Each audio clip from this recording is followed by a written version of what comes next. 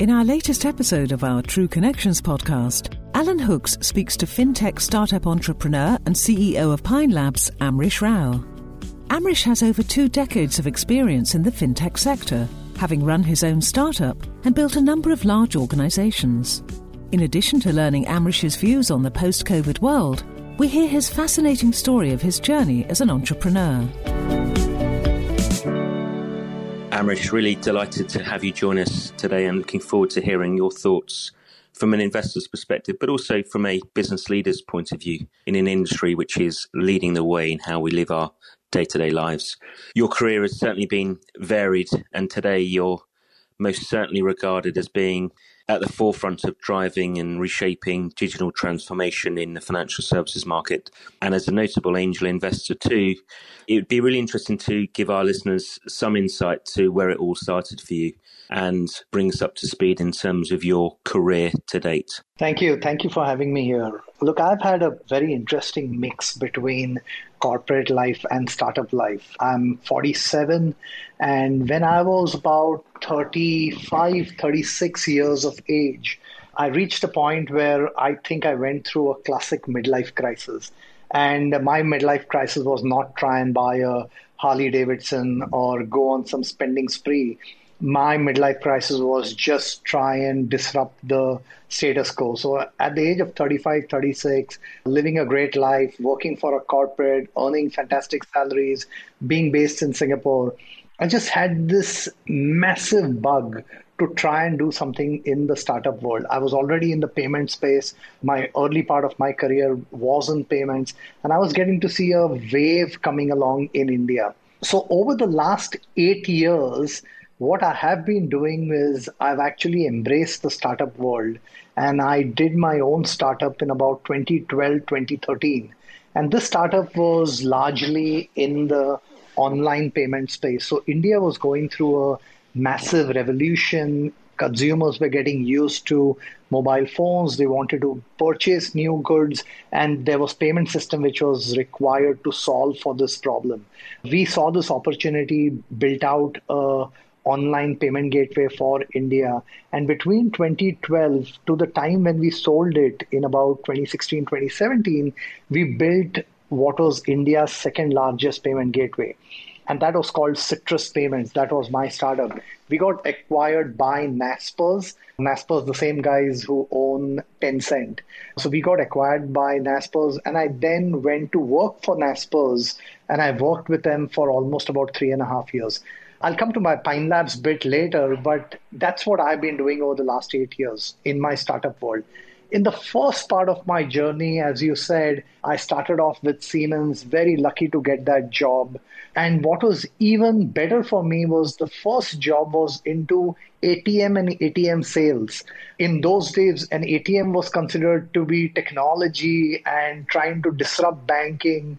So I started off there. From there, I went to NCR. I had a pretty large stint of about 7 years with NCR. You would remember, again, NCR used to be a market leader in ATMs and financial services technology. I worked with them for a long time.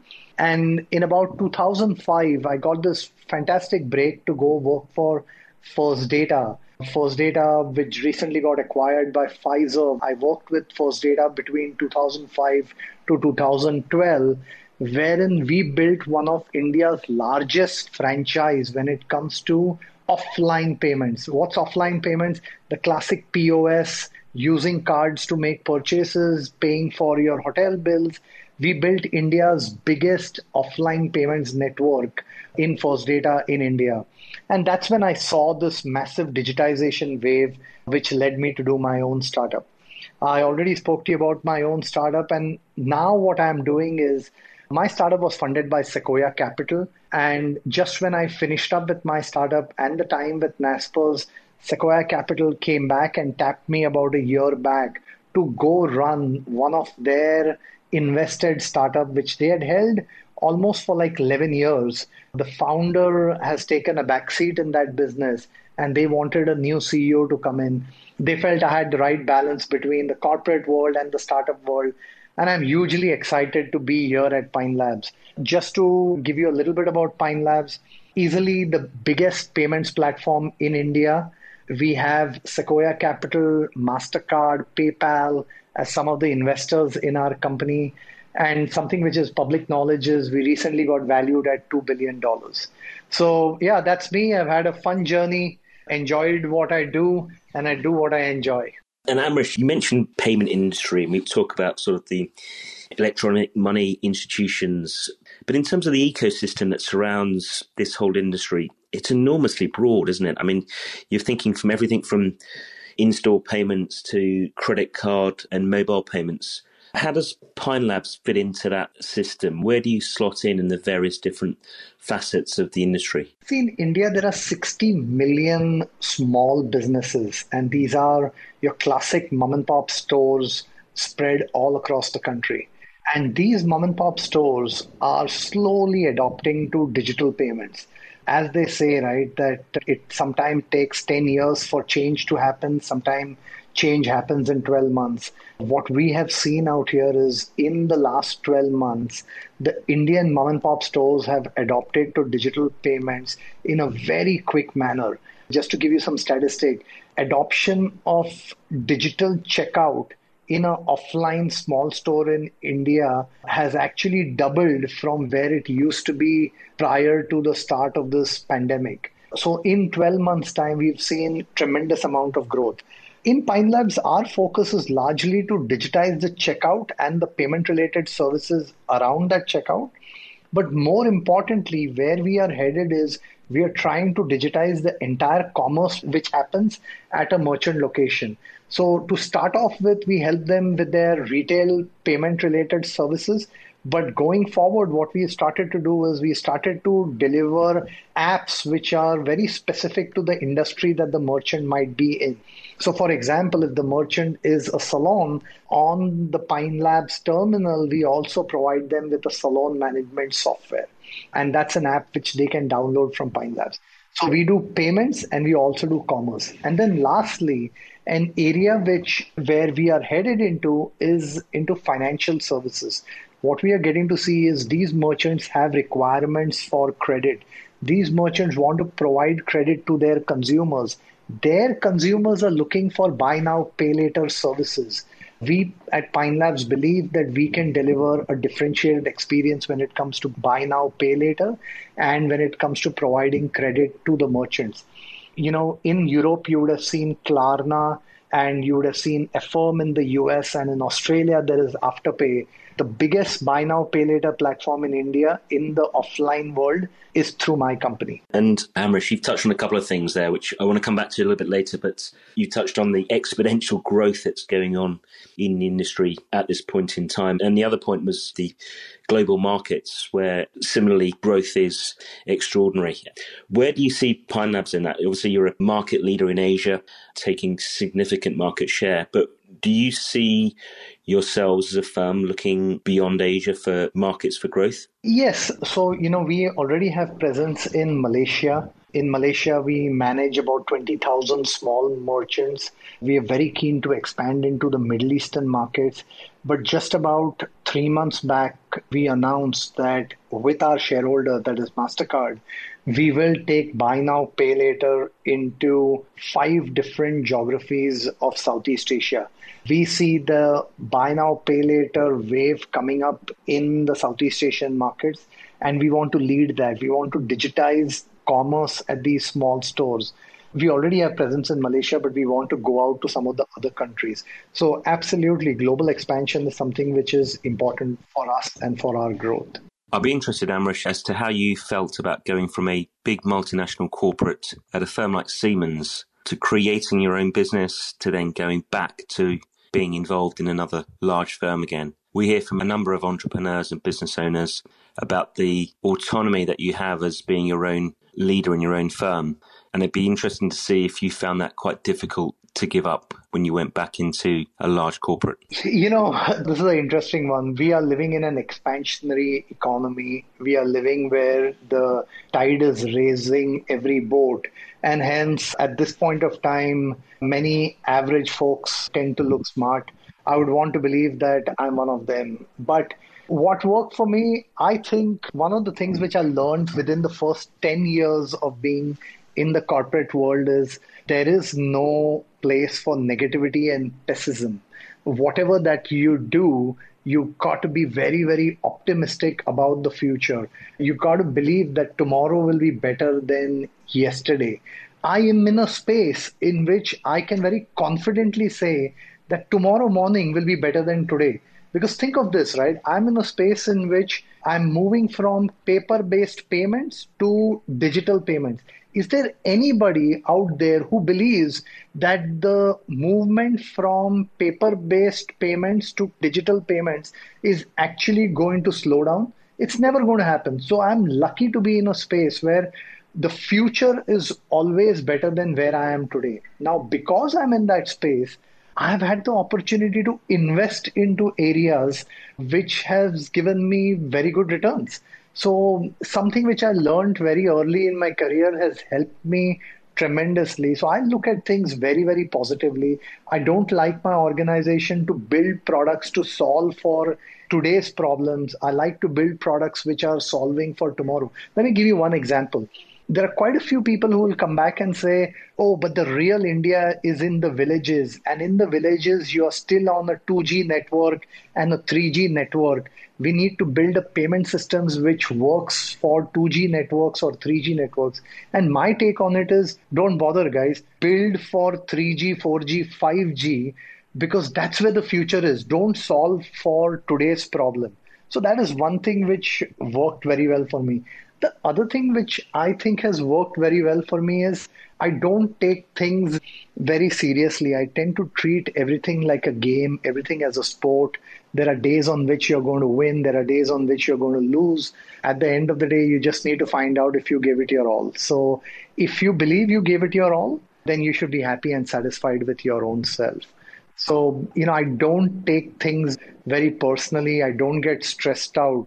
So I think that's another thing which has helped me maintain my work-life balance over the years. Amrish, in a sector which has very much relied on traditional methods of engaging with consumers, such as the financial services industry, how much have you seen a shift in that mindset to your point on thinking about tomorrow, thinking about the future rather than looking backwards? What's your experience? So, everything that you build is really down to friction. And if you can build a product which solves for friction, you will always be successful. Let me give you one example, right? When we all think of banks and financial institutions, it invariably boils down to friction associated for us to open up an account, to make an account transfer, or to make a payment. Those fintechs which can solve for friction, which allows money to move quickly between two individuals, they will certainly become successful. Now, there are also many founders who try and solve for something which is 5 years ahead of today, and they tend to fail. What you really need to do is figure out where the pain point is there today, what are the areas which are causing friction, and then how can you solve for the friction for the immediate next 18 months time and 24 months time. And if you can solve for it, I think you would have done extremely well. Again, I'll give you real world experiences. So when you think of in the UK, there is Vocalink, and in India, there is UPI, and in Singapore, there is PayNow. These are ways in which money can move from one individual to another, almost like WhatsApp messages. Now, what has really happened is you have taken out the friction of money movement between two individuals. Now, do you really believe somebody is going to go back to this ECS world and RTGS world for money movement? People will always go to messaging-based money movement because it just completely takes friction out of it. I think the best fintechs, or even TransferWise. So when you look at a TransferWise and how TransferWise has disrupted the remittances world, I think that's really, really interesting. So if you can solve for friction, you'll always have a successful fintech for yourself. And talking about planning 5 years ahead, Amrish, I want to talk a little bit about your experience of gaining investment and working with third-party backers. You mentioned already Sequoia Capital, your involvement with MasterCard, PayPal, etc. And again, the numbers are astonishing when you think of the plans that MasterCard has to bring, hundreds of millions of consumers into the digital economy in the years to come. But what's been your approach? I mean, many of our listeners will be entrepreneurs seeking investment. There will be entrepreneurs and business owners who have worked to a lesser degree with some third-party supporters. But how have you gone about that, and what's been your thought process when you've been thinking about who you would work with? I guess when you're thinking about some of the names that you're currently involved with, using some of the expertise that they can bring can really accelerate your business multiple times over. But I guess in some of the earlier days, you wouldn't have had that luxury. So I'd be interested to hear how you go about that and what's the mindset from your point of view. Yeah, I think you got to break it up into three parts, right? One is somebody who is going to back you for growth. Second is somebody who's going to back you for your abilities to expand and grow the business to many, many markets. And then there's a third one, which is actually going to back you for scale. And you always have to understand which investor falls into what bucket. So when you look at a Sequoia, whom we have with us, Sequoia has an extremely high growth mindset, and Sequoia wants you to, try new products, try new ideas, invest into areas which haven't been explored before, because they have generally been of the opinion saying that if you hit upon one massive success, then this company is golden. You have a MasterCard in our case, or a PayPal in our case, which takes us to many different markets, introduces us to bankers, financial institutions, and gives us abilities to go into new areas without having to make very big investments. And those are what you call as a strategic investors. And then third is a classic private equity, which is looking for scale and wants to help you scale. At the same time, you manage your operations, your cost, manage your EBITDA in the right way. Now, depending on your journey and where you are, you really need to balance between what kind of investor that you want to bring on board. You also need to understand the time of the market. Today, we are at a time when growth in technology is valued much more than just focus on profitability. And at that point of time, your investors can play a very important role. And that point on the valuation of technology versus profitability, I guess, is the key factor in driving valuations right now. Is that the way you see it as well, Amrish? That's correct. So, I think we've now seen enough proof out there that some of these technologies will get adopted. Somebody would have asked me 1 year back that, do you think Zoom is going to become successful? I would have told you that Zoom will become successful. The point is, I would have said Zoom would become successful in the next 10 years to 15 years time. Nobody envisaged that Zoom would become successful in the next 15 months. So for all of those people who think that the valuations have gone way ahead of reality, what they don't understand is that investors are liking the fact that timelines have got crunched. The kind of results that Zoom is showing today, it was earlier expected to show in the next 5 years or 6 years time. And by the way, this is just example. I really don't know what Zoom was showing as their, projections. But just to give you an understanding of it, I think timeline has got crunched, future has come nearer, and investors are saying, if you invest at this time into growth, can you even accelerate this further? And actually that brings us up to the current day, I guess, Amrish, in particular, and thinking about the growth in the fintech investment space itself, and transaction volumes up significantly across all markets at 20 and 30% in some areas. I guess we've seen COVID as a real accelerator of that growth, bringing forward those potential returns 2 and 3 years ahead of time. What's your take on the current situation and where do you see it going from your point of view? So, look, again, I'm not an expert at valuations or where the markets are. So I'm just a dumb operator who knows how to run businesses. But what I can tell you is consumer behavior has changed. Businesses have changed their style of operations. Their adoption of technology is at an all-time high. And we've almost got to a point where adopt or perish. And businesses as well as consumers are saying that I want to adopt. So I do sit in the camp where I feel that there is going to be a secular growth in the technology space for the next few years' time. Look, as I said, I have no clue, is a Tencent valued right or is a Peloton valued right? But investment is still strong. I think that's right to say. I mean, whilst some reports would suggest, 2020 wasn't particularly good for fintech investment. VC investment remained towards the upper end and operations continued to grow well. And as you say, the seismic change in the way in which the retail industry has had to adapt, the impact of lockdown and restrictions trickling into the way in which we live our lives, all must bode well for the electronic payments industry. Absolutely it is. As I said, very lucky to be in a space where tomorrow is better than today. And that move towards digital payments is happening at a very, very fast pace. And, for us, it's just a fantastic move.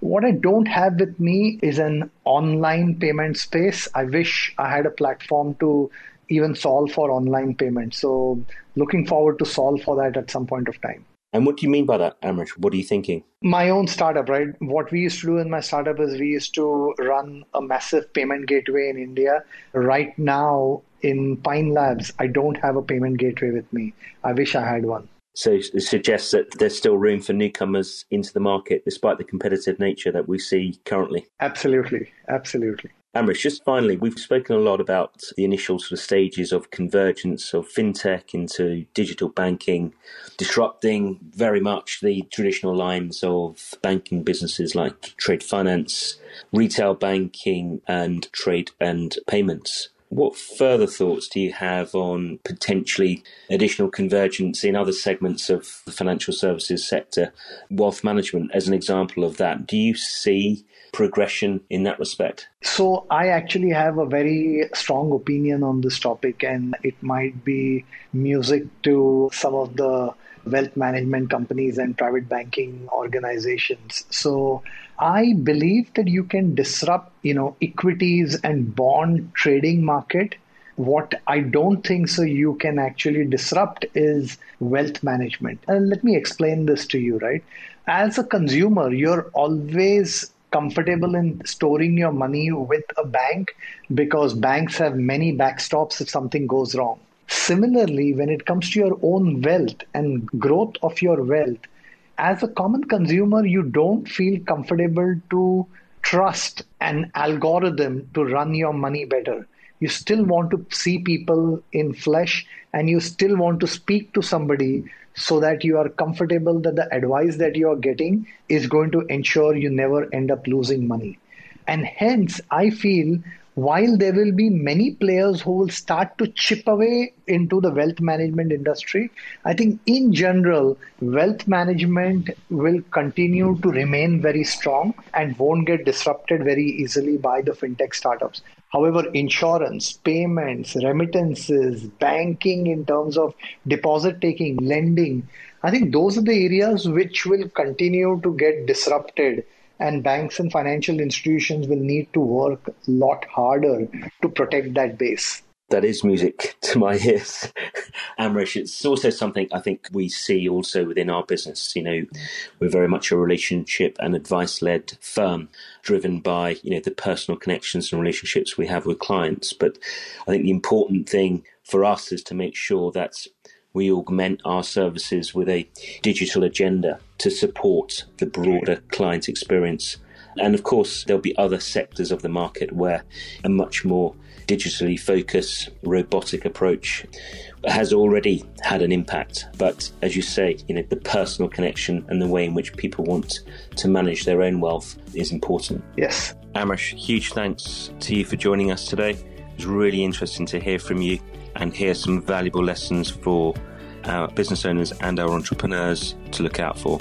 We look forward to hearing from you next time. Thank you, and it was good chatting with you. That's all for this edition of Julius Baer's True Connections podcast. Thank you for listening, and please do keep in touch with us on Twitter, LinkedIn, and at juliusbaer.com.